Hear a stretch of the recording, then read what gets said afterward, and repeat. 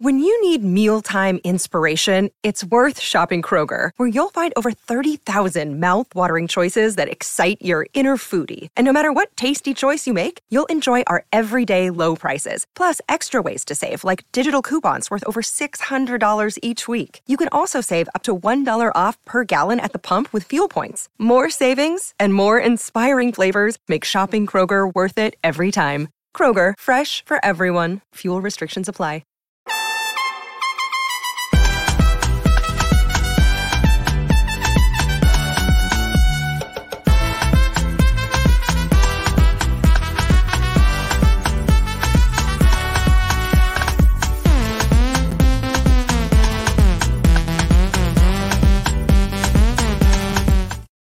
Fish Stripes Unfiltered, episode number 13. My name is Isaac Azout, joined as always by the great co-host Kevin Barral and the producer behind the scenes, Eli Sussman. Kevin, how are you doing today, man? I'm excited. You're hosting for the first time. You won your fifth Jeopardy game, so you're finally off the show. And we got Eli Sussman, our boss, your great friend here today to talk CBA and some Marlins stuff that you want to throw in there, man. Yeah, it should be fun. I'm losing my hosting virginity today on episode 13. Didn't take too long. Eli, how you doing, bro? I'm in disbelief that this is the first time that you've been hosting one. Yeah. But I'm happy to be here. We timed this one really well where we have some breaking news to weigh in on. I've had a couple glasses of wine heading into this. I'm loose. I've got some takes. This will be a lot of fun. Hey, it's Kaylee Cuoco for Priceline. Ready to go to your happy place for a happy price? Well, why didn't you say so? Just download the Priceline app right now and save up to 60% on hotels. So whether it's Cousin Kevin's Kazoo Concert in Kansas City, go Kevin, or Becky's Bachelorette Bash in Bermuda, you never have to miss a trip ever again. So download the Priceline app today. Your savings are waiting. Go to your happy place for a happy price. Go to your happy price, Priceline. All right, I'm excited. I'm going to go right to you, Eli. The CBA meetings just ended, in a matter of 20, 25 minutes ago. This seemed to have been the longest timed meeting so far of the two sides.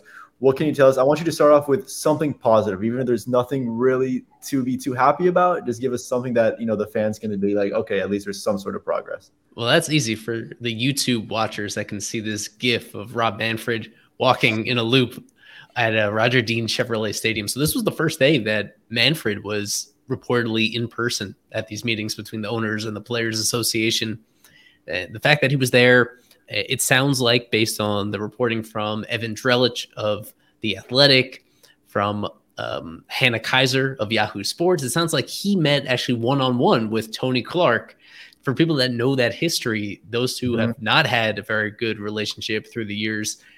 It's a decent sign that they finally recognize the urgency of the situation. We record this on Friday. We're posting this on Saturday. Monday is this self-imposed deadline from Major League Baseball that they say that is the date where they need to fully agree on a new collective bargaining agreement in order to save the original opening day of March 31st, which means that, the fact that they needed to make some significant progress before then. If they left it all to the final day, it was not going to work.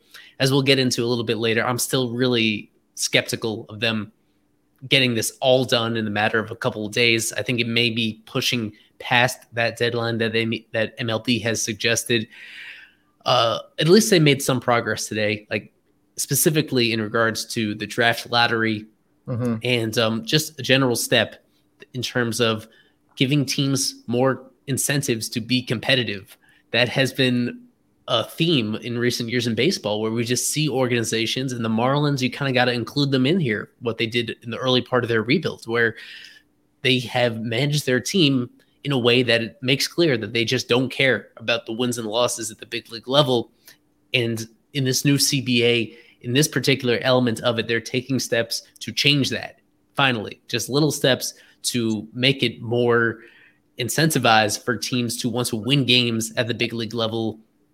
And we'll have to see until the thing is done as to what exactly those circumstances are. But this is something that has, throughout the entire process, that the Players Association has been pushing for. It's one reason why a deal is not done already, because the players think this is a very important issue, and I agree with them on that.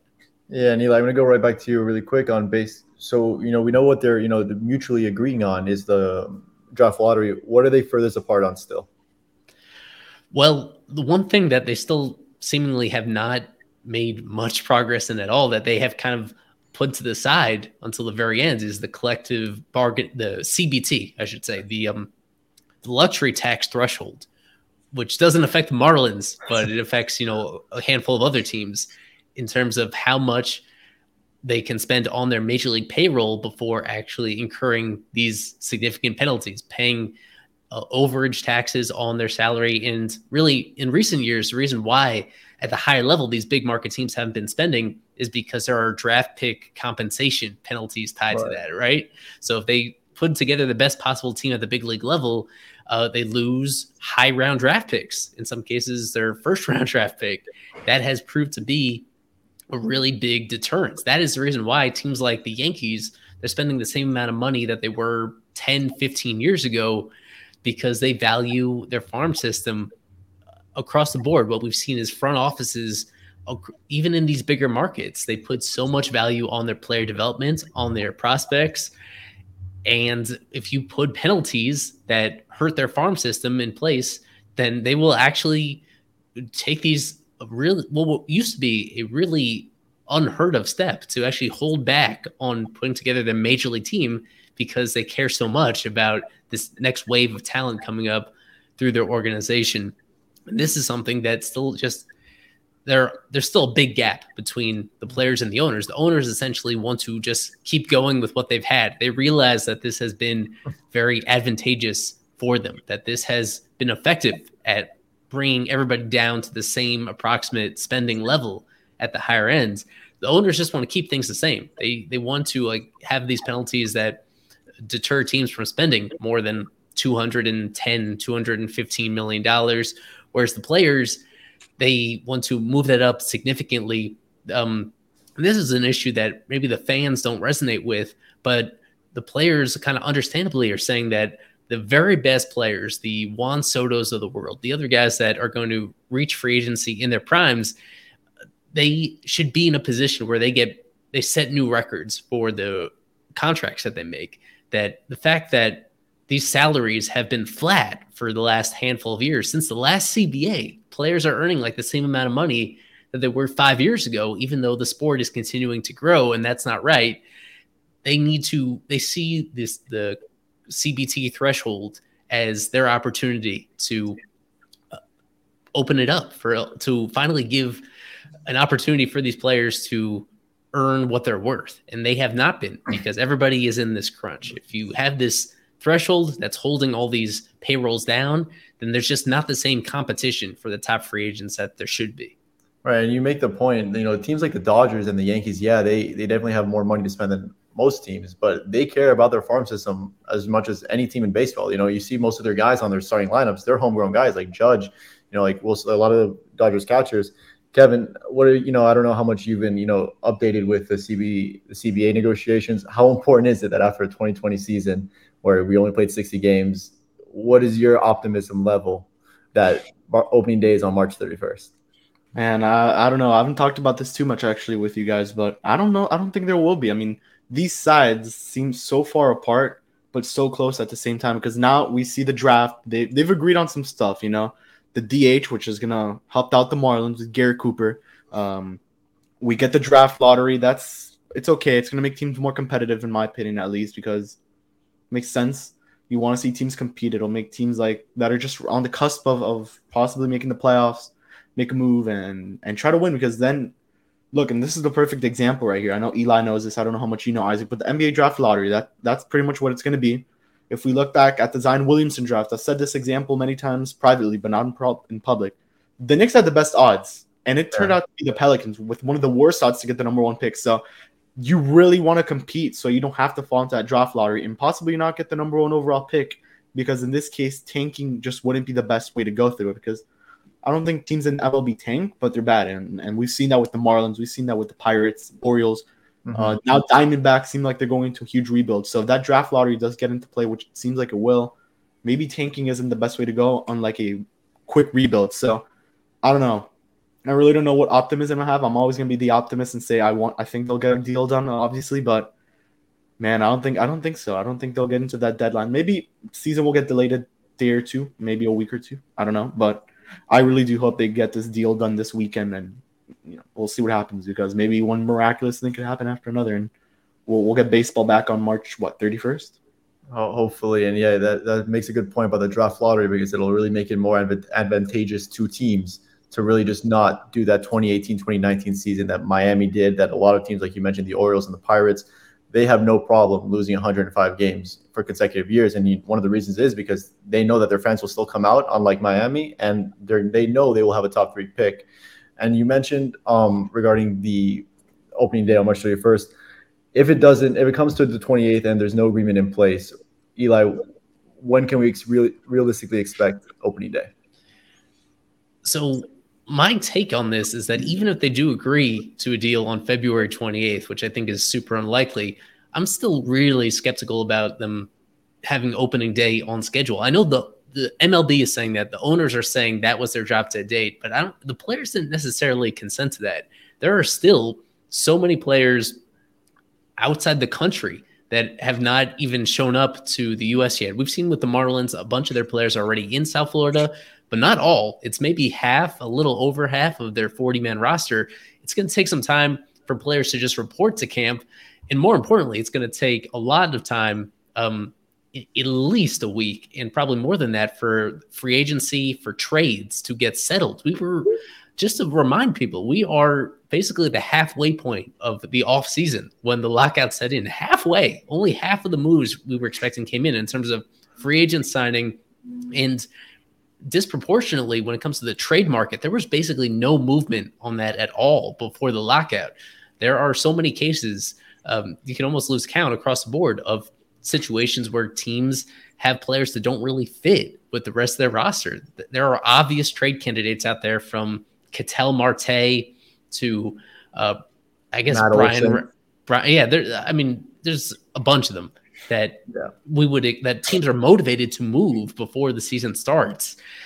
To make those moves, to make the best decisions about them, it takes time. And that's without even accounting for what would need to be a drastically shortened spring training. Mm-hmm. When I was on Locked On Marlins, the date that I gave Peter Pratt is April 15th, something around there, where about 2 weeks later than originally planned. I think that's what's going to take once these teams realize what needs to get done, how they can safely hold spring training without having injuries grow through the roof in the way that they kind of did in 2020 when they had to rush through summer camp and all that.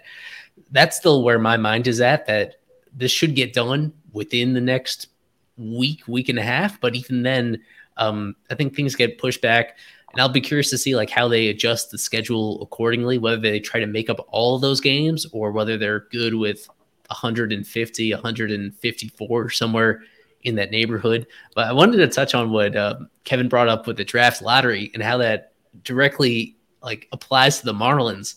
When you look at the fact that they were terrible in 2018, they were terrible in 2019.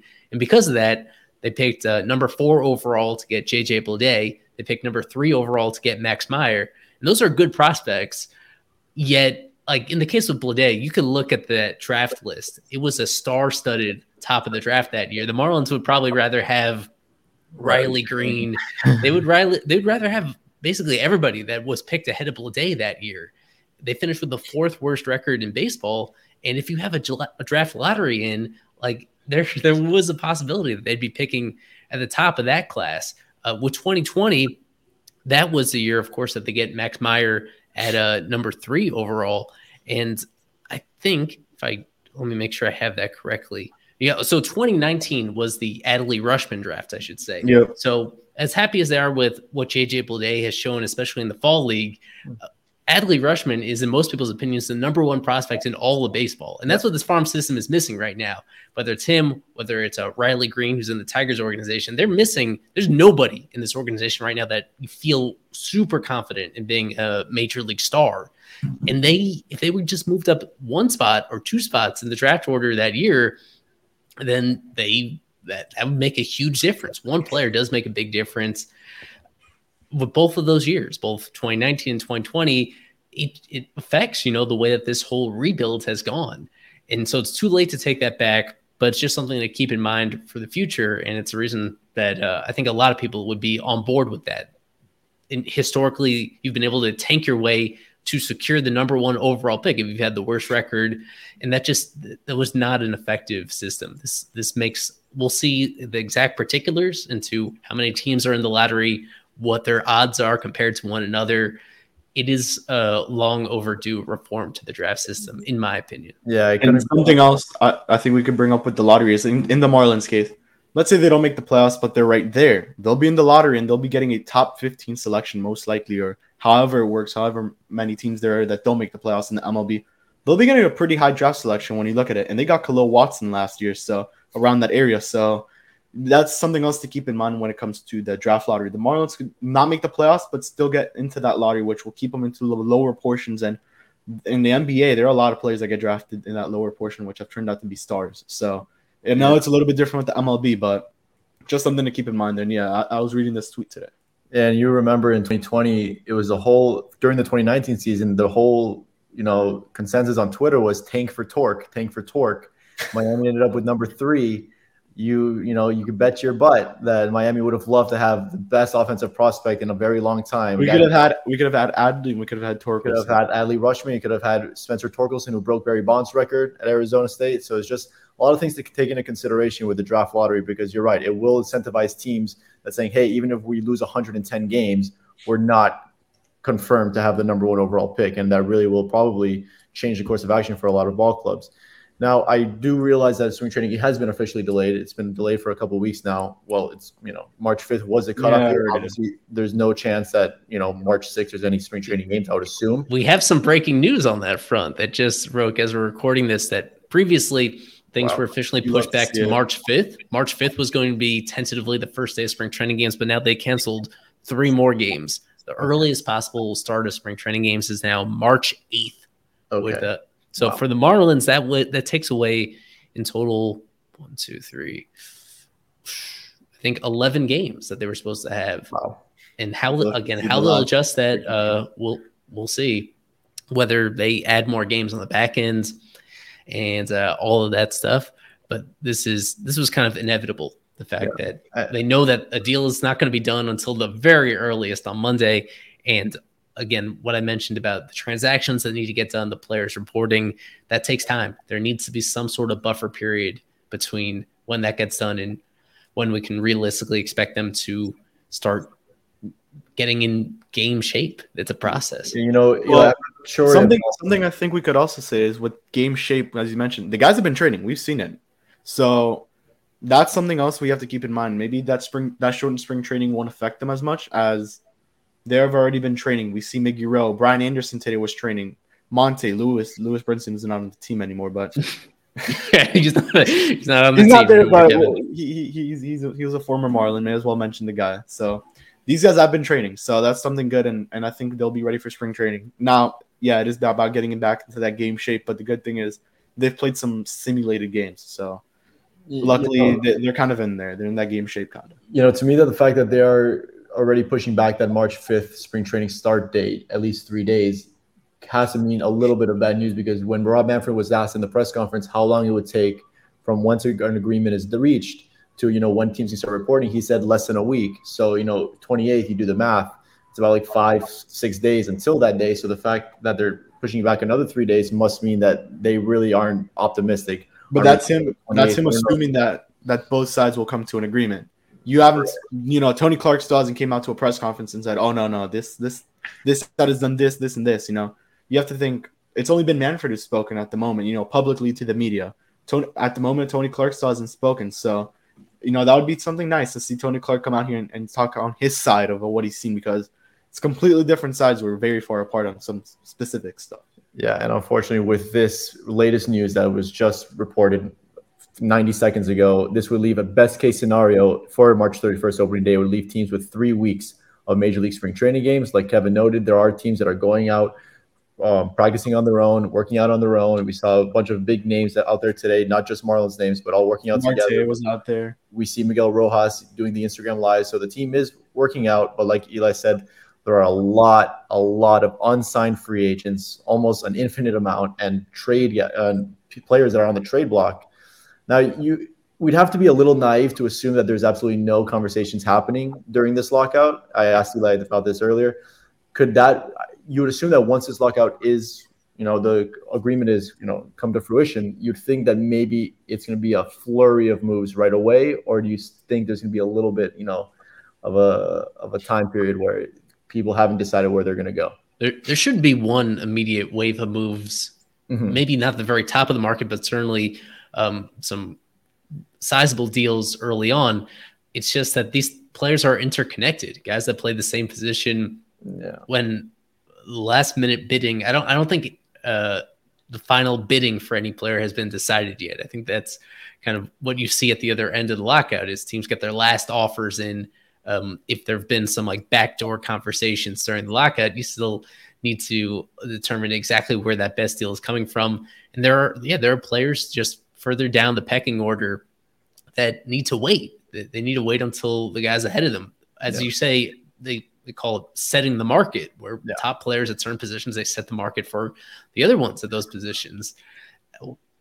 So it's unprecedented, of course. So it would be kind of foolish to try to project exactly how it will play out. It's just the one thing that seems for sure is that it won't all get done at once. And you're putting players in a really uncomfortable position if you try to rush that too much. If you don't give them time to land with the teams they're supposed to be, and if you don't give them time to report to spring training, the fact that half the teams are in one part of the country in Arizona and the other half are in Florida, it's there to do this responsibly and to like preserve the integrity of the season. There needs to be that buffer period, and that's the reason why I've been saying for a couple of weeks now that I think they missed the boat on preserving the original opening day. Yeah. It could be soon after that. But at this point, I think even now, forget about the artificial deadline that MLB has set. At this point, I think it's safe to assume that we got to wait till April to get real baseball, not on March 31st as we were hoping for. Yeah, Eli, you've been telling us this for 2 weeks now. I think it's February 25th at 7:37, where I'm like, there's no way in heck that opening day is finally admitted. Just think about it, 3 weeks of spring training games. All these players have to sign. All these players have to report. They're going to get some players are going to get 1 week of spring training games. It's not going to work out. They're going to need to delay spring training opening day at least a week, 2 weeks. I think Eli mentioned it, April 15th as a possible date. Jackie Robinson, I'm not sure if that's a correct date, but we're all going to have to wait and see, unfortunately. Could we see like one of those summer camps and how we saw the preseason games where they went to, for example, the Marlins went to Atlanta and they played the Braves in a preseason? We could see something like that. Maybe that would be helpful. Although I think spring training is a better way to go. Yeah. To recap how that went in summer camp, the Marlins only played 2 exhibition games before that season. It was at Atlanta, as you mentioned. When Adam Conley gave up 10 runs. I mean, even more so than just getting the players healthy, spring training is important for position battles, for deciding who actually makes the team. That's the biggest thing, that teams were able to get a good chunk of that before the pandemic struck, and it was almost 3.5 weeks. They were pretty deep into spring training. Before that happens. And so they were able to get a gauge depending on certain teams. Certain teams don't have a whole lot of battles, but everyone has some of them. And even if they don't wait the results in spring training, this is a conversation we have every year about what spring training stats actually mean. Maybe they don't mean a lot, but you still want to try guys in different positions.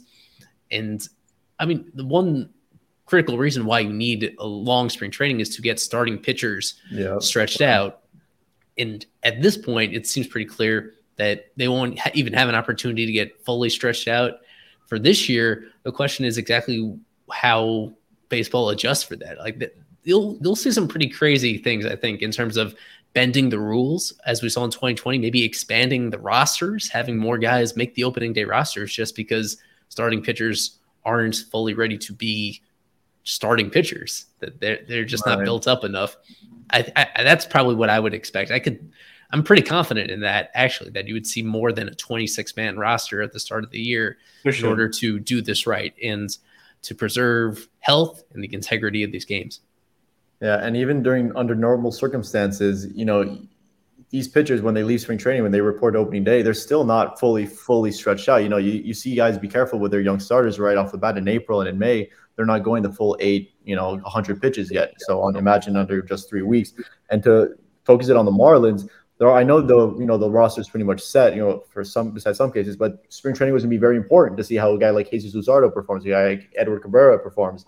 And there's only 2.5, 3 weeks of spring training games. It's going to be very tough to properly gauge exactly, how they're reporting, how they're looking, injuries and whatnot. So it's not looking good. The last thing, about this topic is spring training, like we said, delayed another 3 days from the original March 5th deadline. Minor league spring training. Kevin, Eli, when can we expect that to be normalized? Soon. Minor league spring training is going on schedule. I believe this next week is when the official report date is in, when hopefully we get both of you guys up to Jupiter to observe what's going on there. That is going as scheduled. Okay. The players caught in between. We don't need to go into this too much, but there are players on the 40-man roster for the Marlins and all other teams that are still prospects, and they're the ones getting screwed here, where ideally they would be with the other minor leaguers. And but they can't. Yeah, they can't play in minor league games until the lockout is fully resolved either. For the vast majority of guys who are not on the 40-man rosters, that's J.J. Bleday, that's Max Meyer, that's Yuri Perez, Khalil Watson, Jose Salas. That's a lot of star power that is going to be at minor league spring training that is in full swing this week. If you've been creeping on these guys on Instagram, you've seen that most of them have reported already. For the most part, a lot of those guys are already in Jupiter, getting to know each other, getting stretched out. They're having what is a pretty full-length spring training because AAA Jacksonville opens on April 5th. The other full season teams open on April 8th. All those guys, with the exception of those 40-man players that are in limbo, most of this farm system is getting together and getting ready. And we'll have a whole lot of coverage on that, I'm sure, on Fish Stripes, on Filtered in particular. Yeah. That's going to be fun to cover, kind of regardless of what may go wrong, what may go right with the lockout situation. These guys are unaffected by that. Yeah, at the end of the day, it's baseball, and we're getting something. So, especially with the Marlins. So, yeah, if it resembles anything like minor league development camp was when I was, fortunate enough to be up there a few times, it's going to be fun. There's a lot of big names out there and guys that we can safely assume will be in Little Havana at some point in 2022. Now that we got all the depressing news out of the way, we can sort of go back in time. Since there's no new Marlins stuff to cover, we're going to go back in time to a majority of the Derek Jeter, Bruce Sherman era. A bit more depressing. We're going to see a little bit more depressing. Look at the 2019 season to start. They're coming off their first year under Derek Jeter's ownership. They go out and they do sign a couple of, journeyman guys who had solid careers in Neil Walker, Curtis Granderson, Sergio Romo, and it ended up being, as of now, the worst season under the new ownership. Kevin, I don't know how much you remember from that season. I try to forget. I'm old enough to drink through it. You're not. What the good and the bad of that 2019 season? The good is we got Lewin Diaz. We have to remember that. Yeah. We traded Sergio Romo. We got Lewin. We got Jesus Sanchez that season as well. So we got some nice prospects. We got Jazz that season as well.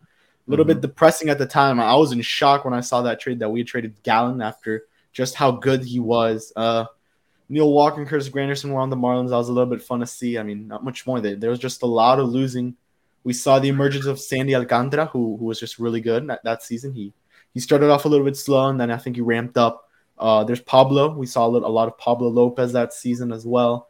We saw a little bit of Eliezer on the come up. I was able to actually go watch one of his games in Philadelphia, so that as well. I mean, besides that, it was just a lot of losing. I mean, Isaac Galloway was a Miami Marlin at the time. Peter O'Brien was Mr. September for the Marlins, if I'm correct. I mean, year before, yeah. And then we had Rosel Herrera on that team too, so something else there. And Urania was the opening day starter, so that was just a bad 2019 season. After seeing how 2018 went, which it wasn't horrible. It wasn't that record that you're seeing on the screen right now for the YouTube viewers, which is 57-105. You expected something better as they were trying to get, that rebuild was supposed to get better and better and better. It got worse. And at the same time, there was a little positive. We got most of the, a lot of young talent that's now currently on the team with Jazz, Jesus, and Lewin, who I hope to see as an opening day starter in 2022. Yeah, that trade deadline, like you mentioned, Kevin, that was just like sort of the epitome of what a guy like Michael Hill is able to accomplish. It's just amazing how the amount of talent he was able to secure for trading guys like Sergio Romo, like trading guys like Nick Anderson, like Trevor Richards, and you get these consensus top prospects of their positions. That was probably the highlight for me. The other highlight was one of the best games as a Derek Jeter team was that game against the Braves on UM night when Starlin Castro tied the game and Prado walked it off. Those are some of the positives. Eli, I don't know if you have any favorite moments of that preposterous season. I do. Everything that Harold Ramirez did in 2019. People that were following Fish Strikes back then. He was somebody that I was high on as soon as they signed him to a minor league deal. And I was optimistic. He tore it up at AAA New Orleans for like a month, and then they just had no choice. That was at a time, the first quarter of their season. There were all sorts of stats that you could pull about how it was just a historically bad offense through the first 40 games or so. They had no choice. They had to call up Harold for his first few weeks in the majors. He was one of the hottest hitters in baseball. He settled down, but I had a soft spot for everything he did, for the style that he did it with. I think we have a very short memory with certain players, but Jorge Alfaro during certain moments of that season, especially early on and at the ends, and in the middle, he was kind of inconsistent. That was by far his best Marlins season. He was a really fun offensive player. That was the season that it's surprising that it gave us hope. It fell off in the couple of years after that. How much power he hit for to all fields. Like he had some of the longest home runs of any catcher in baseball that year, and his defense was fine. It was not a liability. He wasn't playing left field. There was no reason to move him off the catcher. He was a fine, decent defensive catcher as well. And so the early returns of that trade that I think we have discussed on previous Unfiltered episodes were looking pretty decent. Alfaro was fine, and both him and Harold happen to be both Colombian guys. The camaraderie that they built between each other as friends, as countrymen, that was a bright spot for me. Oh, and Isan Diaz made his debut in 2019, hitting that homer off Jacob deGrom and doing not much else. He was, no offense, just trash. Yeah, Urania sort of set the tone for that season. Just on opening day, I attended as a fan, and he just got obliterated by a Colorado Rockies offense. Jorge Alfaro did homer on opening day, so you're leaving there knowing, okay, Urania wasn't that good, but hey, your new catcher homer, Neil Walker homer, and your two new acquisitions hit home runs on opening day, so that was something fun to look forward to. Was Urania that bad that they didn't deal him at the deadline, or they just didn't deal him because they didn't want to? He just couldn't, and they chose not to. If I remember correctly, was that the year he was hurt at the deadline one year? I forget whether it was 2018 or 2019. IL, yes. And that was also Sandy's first All-Star game appearance. Let's remember in Progressive Field. That was, probably the least deserving All-Star that reported to Cleveland.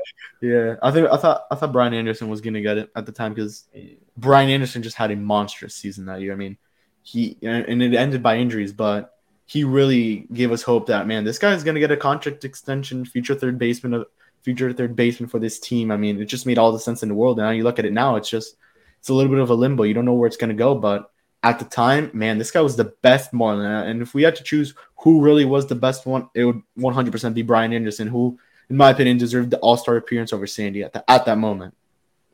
Yeah, I would have to agree. It was very surprising when we saw that who the Marlins representative was for that All-Star game. But nonetheless, we move on to the 2020 season, which had a lot more positives, albeit a shortened season, 60 games played. Sixto Sanchez emerges finally. That is the second year of the JT Realmuto trade. Realmuto had a great 2019 season, but has since, I wouldn't say fallen off, but has not performed at his All-Star level that he's capable of. Kevin, what are your takeaways from that 2020 season? Maybe aside from the obvious September 25th game in New York, what are your favorites? Oh, this is a great season. I mean, we all know if this was 162, the Marlins wouldn't be where they were. But just looking at it on a 60-game stretch, the Marlins found some good pieces, man. I mean, Jazz made his debut. He was okay. Monte Harrison was actually okay as a base runner for us, especially in that Yankees game. If we all remember that play where they hit him with the ball and he got to third. I mean, that was a crazy play. We saw Chad Wallach hit one of the biggest hits in Marlin in that season against the Braves, if we all remember that too. Yeah. Isan played, 2 games that season? Harold unfortunately got injured, Eli. And something you didn't mention from 2019 is Victor. I think it was Victor Mesa Jr. who was the number 1 prospect. Yes, that is somehow over Sandy. That is something that we forgot to mention. I forgot to mention. The the prospect rankings of the season prior to the offseason of 2019, you wouldn't believe that there was 4 guys ahead of Sandy Alcantara ranked in the MLB.com pipeline rankings for the Miami Marlins. And 3 of those guys included Victor Mesa, Sixto Sanchez, which that one made more sense. Guys like Connor Scott, as well as Monte Harrison, all rated above. I pulled up the Baseball America one instead of pipeline, but it's pretty similar. It's a lot better, albeit Victor Mesa still at number 2. And you move over to the next year. Well, first of all, I'm going to ask you, Eli, how much weight could we put on the different platforms that release prospects? There's Fangraphs, there's Baseball America, there's MLB.com. So many, a lot of them releasing lists as of today. What is your personal favorite? Well, I mean, the issue with Pipeline at the moment is that they don't update as regularly as the others. Right. As we're recording this, they're actually the only major outlet out there that hasn't done any prospect updates, and that's because they're intertwined with MLB itself and lockout. I think that's related to the lockout that they've had to push back their plans. Even during the season, I'm not a fan of how infrequently they update their stuff. And I feel like you get extra depth from Baseball America in particular.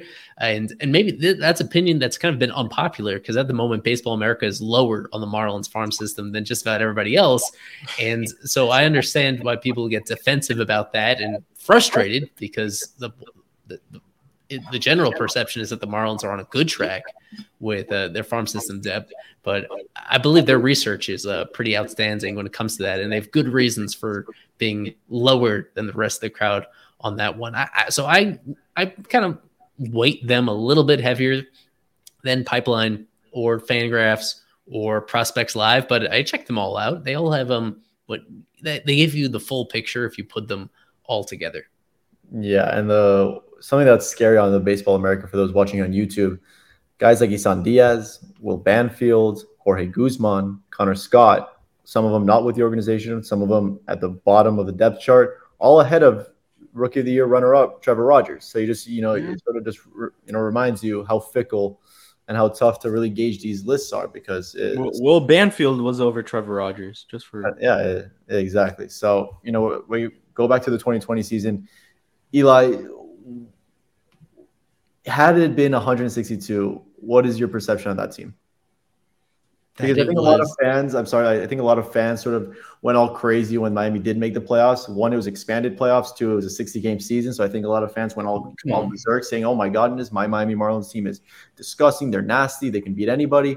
They were trending down towards the end of that 60-game sprint. They got pretty lucky. So it would have been tough to assume that they would have made the postseason under normal circumstances, even to make the expanded postseason with 162. So what is your perception on that? And I'll say one more thing after Eli goes. When they made the moves that they did that offseason, I was generally pretty satisfied with what they came up with.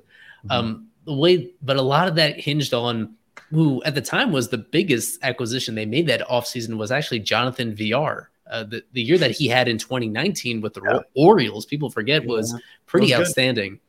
It was an all-star caliber season, even if I don't think he was technically an all-star. His performance was kind of at that level for a team that had back then and continues even now. That's been the theme, that their offense has been holding this team back. He was supposed to be a huge piece at the top of their order.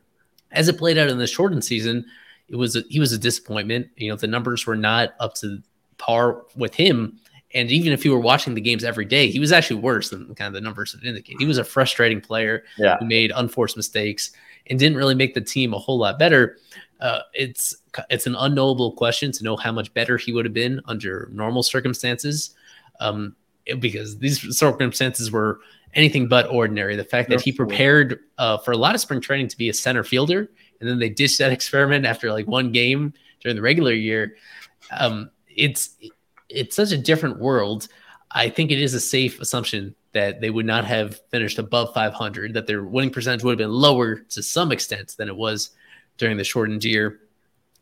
It was a year where they were supposed to be trusting their young pitching, that there was a lot of hype around their young pitching. And because of this in this season, we saw some. I guess Pablo was the one who had the season that people were hoping for. He was the most consistent. He was really consistent. He was not affected by COVID. Everybody else was. They set some sort of major league record for how many different starting pitchers they used at the start of that season, because everybody was impacted by COVID and by other miscellaneous injuries.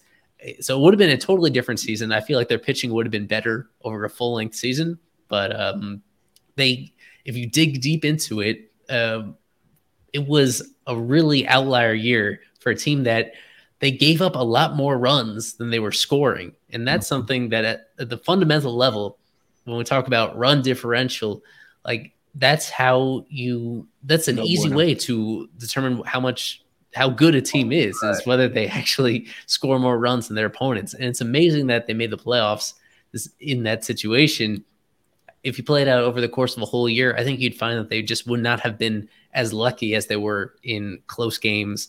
How Brandon Kinsler got the job done. But his effectiveness over the course of a whole year, he's like one guy in particular that you don't think would have held up the same way over the course of a full-length season. You can point to a lot of corners of the roster that would have kind of regressed to kind of what we were expecting.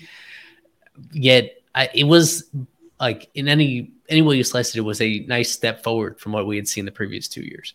How has no one mentioned that the Marlins were buyers at the trade deadline? We got Starlin Marte, and we were able to flip Jonathan Villar's disappointing season for a young and upcoming Griffin Conine, who led the minor leagues in homers, I'm pretty sure, in 2021. So that's something else we have to keep in there. I mean, that was a nice 2020 season. We finally got to see the Marlins in what they could do when you're buyers in the deadline. I mean, they did a little bit of selling. They got rid of Caleb Smith. They got rid of Humberto Mejia, who was one of the many starters who was there. Pretty sure we didn't get rid of Yams that season, if I'm correct. No, it was after in the offseason.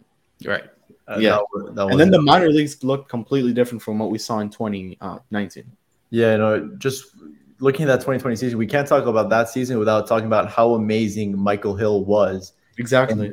In filling out 18 guys who will go down in COVID. They beat the Phillies. Nick Vincent, James Hoyt, who was actually really good. Nick Vincent was okay. He acquired a lot of guys a guy like Richard Blyer still on the team. Josh A. Smith had pivotal outs, to make in the 2020 season. Like you mentioned, Nick Vincent, James Hoyt, Logan Forsythe, who wasn't in the playoffs. Yeah. All these guys pitched in the playoffs. Yimi Garcia was acquired earlier, obviously, but it was just really amazing what Michael Hill was able to do in the 2019 season, in the 2020 season, and in return, going into the 21 season, the top prospects looked totally different. He had Sixto leading it off with JJ Bleday at 2, Max Meyer 3, Jess Chisholm, Jesus Sanchez, Edward Cabrera, Braxton Garrett, Lewin Diaz, and Trevor Rogers filling out. We were able to see the debut of Sixto in the season and in the postseason, which is why we have to remind many. Sixto is going to be really good in the major leagues, hopefully. I mean, that is definitely the hope. I am high on him. The way he pitched in Chicago was incredible. I'm pretty sure it was a shutout, if I'm correct. Or they scored one run. If we're being honest, I think he got a little bit lucky. He was good. He did give up a run, and luckily Matt Joyce bailed him out with a throw from right. But that was another good player that season, kind of. It was spectacular to see. Moving on, just like I said, the prospect list, how different they go from 1 year to the next. Victor Mesa was a consensus top 5. I think he was a top 100 at the time as well. But what went poorly, Eli, in the 2020 season? We talked about the good. There's a lot of good. What was bad about the 2020 season? It was the lost year of development time for all the prospects, for sure.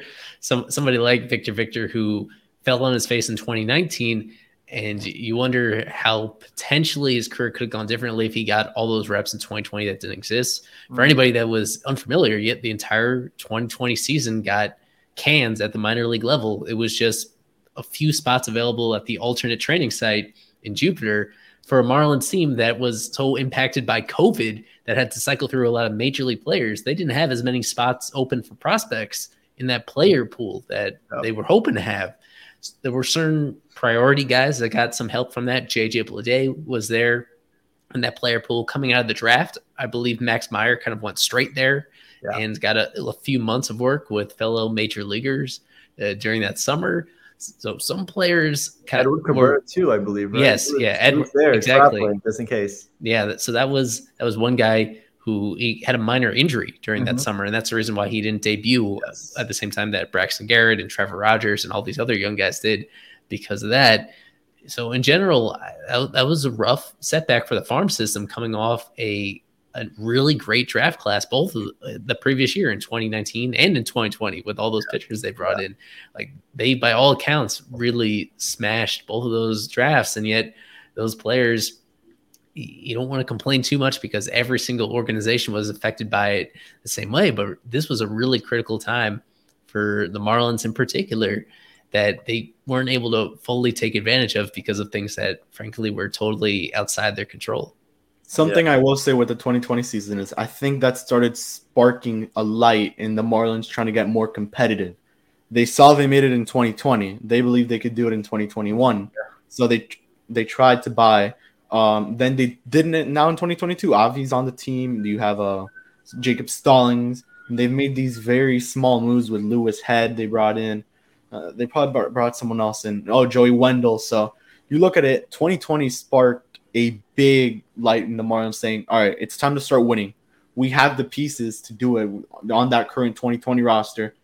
They tried to add, it didn't work. They couldn't bring back Starlin Marte, but now they're doing it. They're doing it again. They brought the right pieces at the time. And yeah, 2020, the minor leagues, it got affected like big time. I mean, Connor Scott lost a season of development. I would have liked to see what he could do in that 2020 season. Who else? Jorge Guzman, who we didn't see his debut that season as well, lost a big season of development. Will Banfield, Cyrus Johnson, that 2018-2019 draft class that Eli mentioned as well.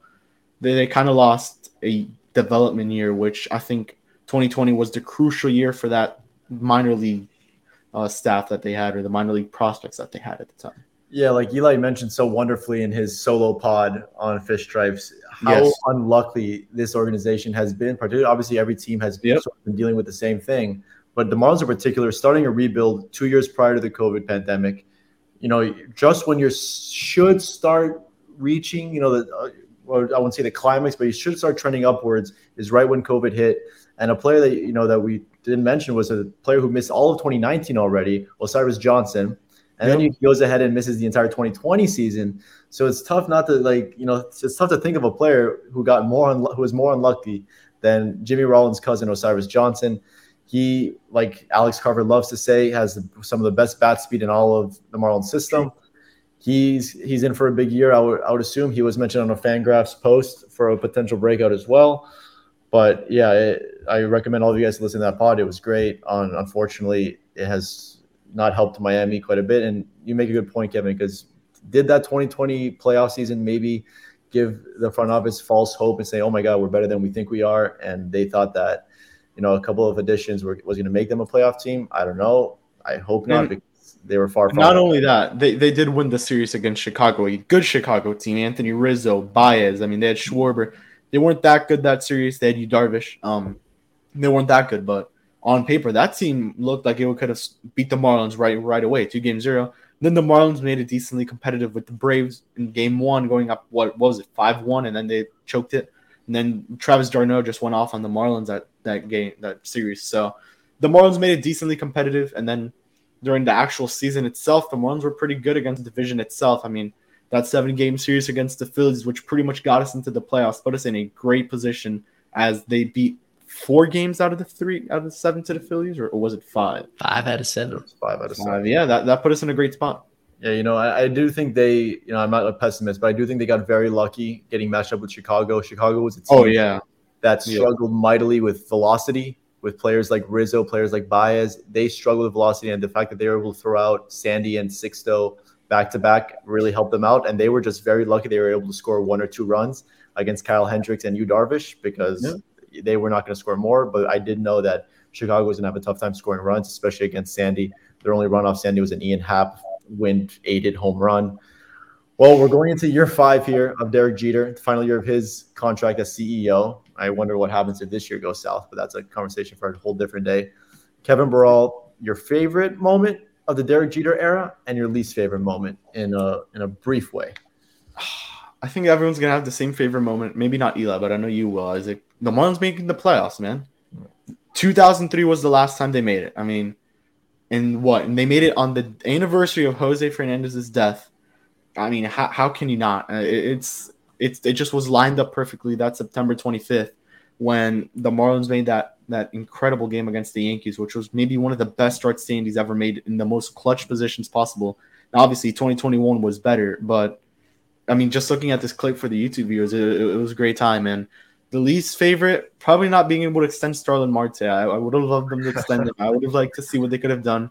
I'll forever remember that 3-month spam of our streams always bringing the Starlin news. But yeah, that's been my least favorite move. I mean, we spoke about it was one of the relievers. Wickren, that was another bad move that they made there. We should have brought that up as well. So yeah. I don't know, what's your favorite, guys? Eli. Well, in terms of individual moves, that's kind of what I was thinking of coming into this. You can do that next. Yeah, my favorite move in particular they've made was actually a super recent one. It was extending Sandy for 5 years with a 6-year club option at the end of it. That is something that in running Fish Stripes for now a number of years now, that deep down, what really kind of has scorned this fan base and turned them away is a lot of it's been the losing, but almost an equally big part of that is just like the lack of continuity on the players. The fact that every single player of significance in franchise history gets traded eventually. Yep. And Sandy potentially is like in this position where he could be the exception to that, where he could, now with this new contract in place, that could bring him through the prime of his career. Like he has an opportunity to set all sorts of franchise records for pitching, and with the organization around them, hopefully the team success as well. The deal that they struck with him is the way that the team presented it made it sound like it was very friendly to the player. In reality, it was good for both sides, but it was mostly team friendly. Yeah, to get as much length as they got out of him while keeping kind of the salary in a reasonable level. So 5 years, $56 million with that 6-year club option at the end of it is potential to be just a great value for the team.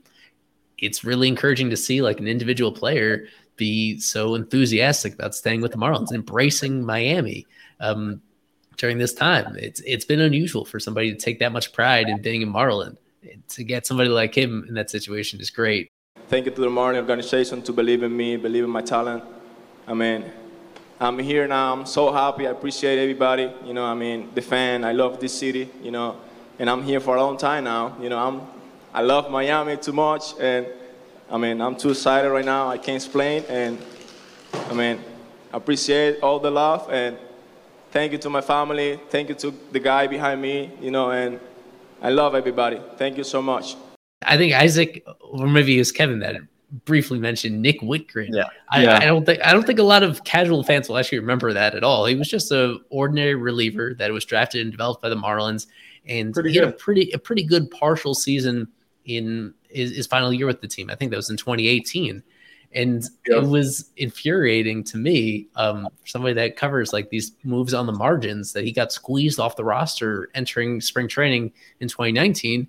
And they were able to work out a trade, but I use that term very loosely because the one player they got in return was Jordan Milbrath, who didn't amount to anything, frankly. No offense to Jordan Milbrath, but that was like one of the most perplexing moves I've ever seen for a team that should have been in the situation where they hold on to guys that not only were good on the field, but Nick Wittgren was like a pretty nice guy off the field as well. That also took a lot of pride in being a Marlin. That was like the one particular move that it was clear in the moment that they got kind of robbed of it. And even though, you know, he hasn't proved to be much of a player of significance, he's an ordinary middle reliever for the Cleveland Guardians.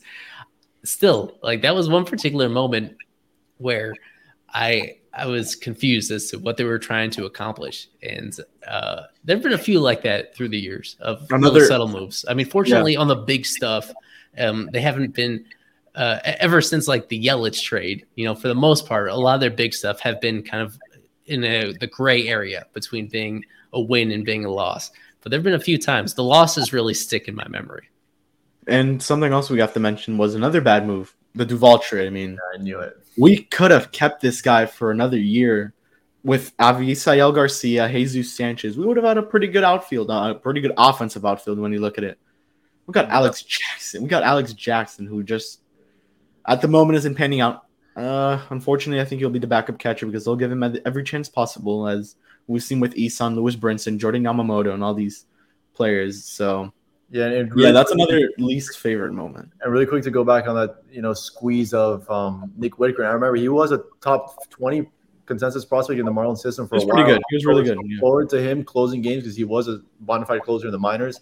And you look at that 2019 opening day bullpen. You're going to have Romo, second rider, Conley, Guerrero, Chen was in the bullpen as well. But you had guys like Austin Bryce, Tyler Kinley, and Nick Anderson who had yet not been nasty yet. So it was a peculiar move. Obviously, they did the right thing by keeping Anderson. It was probably the best bullpen they had throughout the rebuild on paper when you look at it. But there are some names that you felt they could have maybe squeezed Nick Whitgren in for, specifically Tyler Kinley, I would think. And maybe even Wei Yin Chen if they were just willing to eat that money, because I think that ship had sailed already. They got rid of him through a DFA, was it?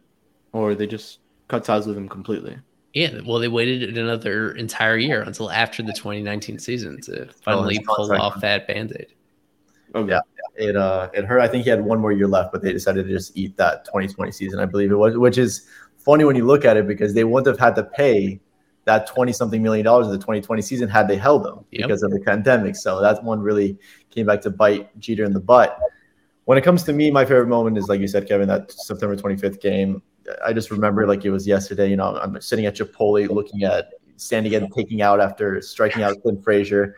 I'm there with my girlfriend at the time, and Jesus, when you have the best hitter in the league, DJ LeMahieu, coming up with the bags loaded, I'm like, shit, dude, this is not going to end well. I didn't know that Rojas stepped on the bag. I was tripping out, but it all went well. He did. I know. That's why. So the least favorite move, just there's a lot. And not even only that, but that game, Jesus Aguilar saved our asses. If we're honest, that diving catch that he made was probably one of the best first baseman defensive plays I'll ever see at the moment. Especially with how big of a player Aggie is, and not that quick and agile. I mean, to make that play is pretty impressive. And the Monte play saved us as well. Those were game-saving plays. One of the better base running I've seen. We're here at 55 minutes. We're gonna call it up after one quick question. I have for Eli, something that I asked Glenn Geffner. I felt like he had his hands tied when answering this question. It goes back to 2017. Should they have sacrificed some of their quote unquote baseball moves in order to secure some sort of positive public relations with the fans? Because the casual fans who they're trying to attract the most, they don't know that Sandy Alcantara is a prospect. They don't know that Lewis Brinson is the consensus top 20 guy. So, like, if you were them, do they shoot themselves in the foot maybe, or put themselves behind the eight ball by making these moves that we know are good baseball moves, but the casual fans out there are saying, oh, it's the same thing. And right before Derek Jeter ever reported to spring training, he's getting booed at the arena. He's getting booed everywhere he goes before he even reports to spring training as the first time as the owner. So we'll never really know whether fans would have come back purely based on the change of ownership. So I don't know what your thoughts are on that. I think about this every single night. Should they have maybe just kept, obviously Stan is a different story, but kept someone to put up some kind of a good team in 2018, so that way, these casual fans that they're so intent on bringing in don't not go, because they see, okay, this isn't the same thing as always. Even more so than, focusing on who exactly was on the roster. I mean, I think it's fair to say that they totally failed from a PR standpoint that first offseason. Not just the moves that they made, but you could go back to the move that they felt they had to make, and that I think was the right one to make, with Stanton. The fact that they sold what they thought was the highest point on him before, with 10 years remaining on his contract, to get something of value in return from him, knowing the direction that could head into.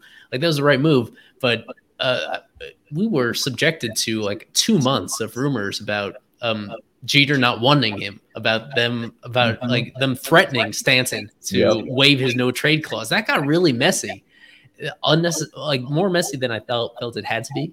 And that really rubbed people the wrong way when he was literally the reigning MVP. There's just a lot of instances. The town hall that he held was a very awkward one as well. At what was then Marlins Park, that he was just really, he had this undeserved confidence and bravado about knowing, even after like making those moves that clearly set the team backwards. that from a PR standpoint, there were other ancillary things about how he fired people that were in the organization, good people in the organization, proud alumni of the Marlins, like Jack McKeon and Andre Dawson and Tony Jeff Perez. Conine. Yeah, and Tony Perez. Those were the four, all squeezed out of their advisory roles. There's no sugarcoating that. Like the way that those were handled, the defiant way that this ownership group went, more so less than about remaking the roster, a roster that I think people could agree was just not going to cut it at the time. Just the stubbornness that he wanted to totally remake the image of the team, that he wanted to dismiss the history of the team, that for all its downs and embarrassments had won 2 World Series titles, that he was totally fine with like severing a lot of ties to that and feeling like the fans would follow along. That was really a poor game plan that has backfired. And there are some people that were scared, that were like shooed away because of the way that was handled, that have not come back and will eventually come back if the team goes on like a significant sustainable winning stretch. That's still a little while away. There's still a big question about whether they reach that level entirely. So it is totally fair to be frustrated by exactly how that was handled, and combined with some of the poor, like legitimately bad luck that has affected the franchise along the way. That's how you get in this situation where they have a lot of pressure on them to do a lot of it. They need to make up for a lot of lost ground in 2022. Sure. And it's now they're going to this year that, as we discussed the first half of the pod, are really unusual circumstances. It's a lot to ask for them to finally right this ship in year 5, given the disadvantages that they have coming into this year. Yeah, I couldn't agree more. The PR, like with all those instances, it failed to mention the firings that just made no sense whatsoever. And on top of that, you do that whole catastrophic rebuild the way they did it. The only person they kept was Real Muto. And it just combined that with his, like personality and the way he handled a lot of things. That you reminded me of that town hall meeting. You wanted out, correct? It was just a disaster. Stan had said it that he wanted out. Then you have guys like Christian Yelich saying that his relationship with the team has been irretrievably broken. And you have all of that, and you trade these guys, and you go into spring training, and you lose 12-2 on your opening day of spring training, I think it was, or something crazy. You gave the Cardinals 10 runs. I just think about it all the time and how much better it could have been handled with a proper PR person, because right away. If let's say they hadn't traded these guys, let's say they made one trade, the Stanton one, that's it. You still had a pretty good outfield. I mean, you still have Ozuna, you still have Yelich, you still have a great catcher. The question would have been, would it have I think if they had spent some money, and now that you got rid of Stanton's contract, brought in maybe 1 or 2 starters, gotten a good bullpen, a good reliever, that team could have been pretty competitive. I mean, did they still have D. Gordon, or was that did they make that trade? They would same offseason.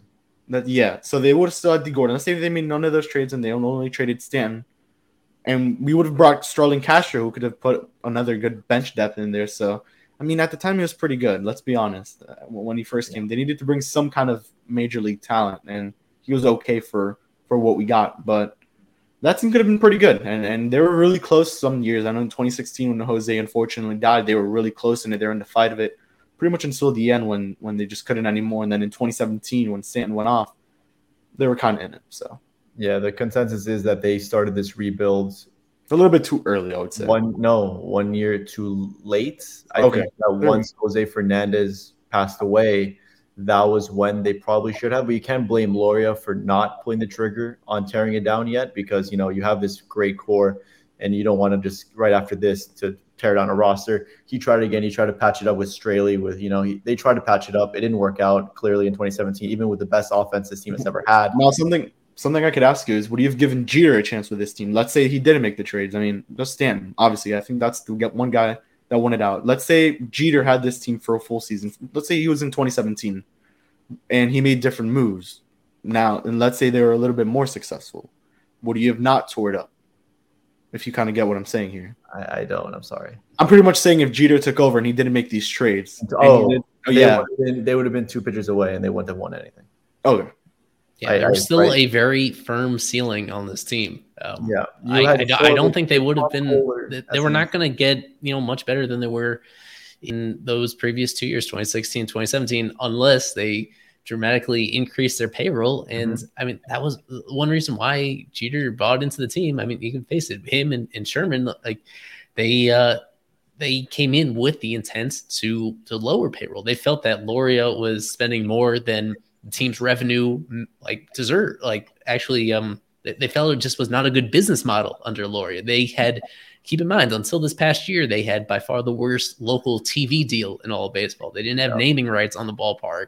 And of course, attendance was a really big struggle. There's a lot of positive from the Jeter stuff, to be honest. Yeah. So we're in the middle of the time where I think I've been very critical of MLB owners and the fact that they are in some ways kind of understating how profitable they are. But the Marlins in particular, they were at a really vulnerable point just a few years ago. Understandably, if seeing the team at that position where there just was not an efficient way to get them into championship contention, they felt the more appropriate move was to do some sort of reset. And the way that they did that reset, as we've mentioned, there were a lot of negatives that went along with it as well. But ultimately, it was kind of understandable to know that they wanted a fresh start, and they felt that it was the appropriate time to. It was, as you mentioned, even better. It was a little bit overdue for them to kind of flip the switch on that and try to do it a different way. That would be a pretty good episode for Unfiltered. One of those what if episodes. I know Eli did one for his official show, but we could do one as well. You know, what if Jeter had kept all these guys? You know, something like that. Maybe, because my initial question to Eli was, should they have sacrificed some? We got to end it off right moves in order to save the public perception. But if you could really blame it on Loria, I just said don't blame the guy, but you really could, because if they had, there's some things you can't blame on the guy, but then there are obviously. I mean, if they had sold it after 2016, maybe Jeter comes in, like you said, and salvages it. But we're over an hour. We're gonna call it an episode. This is episode 13. Can't believe we've been doing this for half a year now. It seems it is exactly. So that's where we'll end it. Eli, thank you so much for joining us, man, and enlightening us with all this latest CBA negotiations talks. Hopefully we'll have a new collective bargaining agreement soon. It's not looking dope, but hopefully it'll be good. And Kevin, as always, thank you so much for being here with us. And we'll see you in a couple of weeks.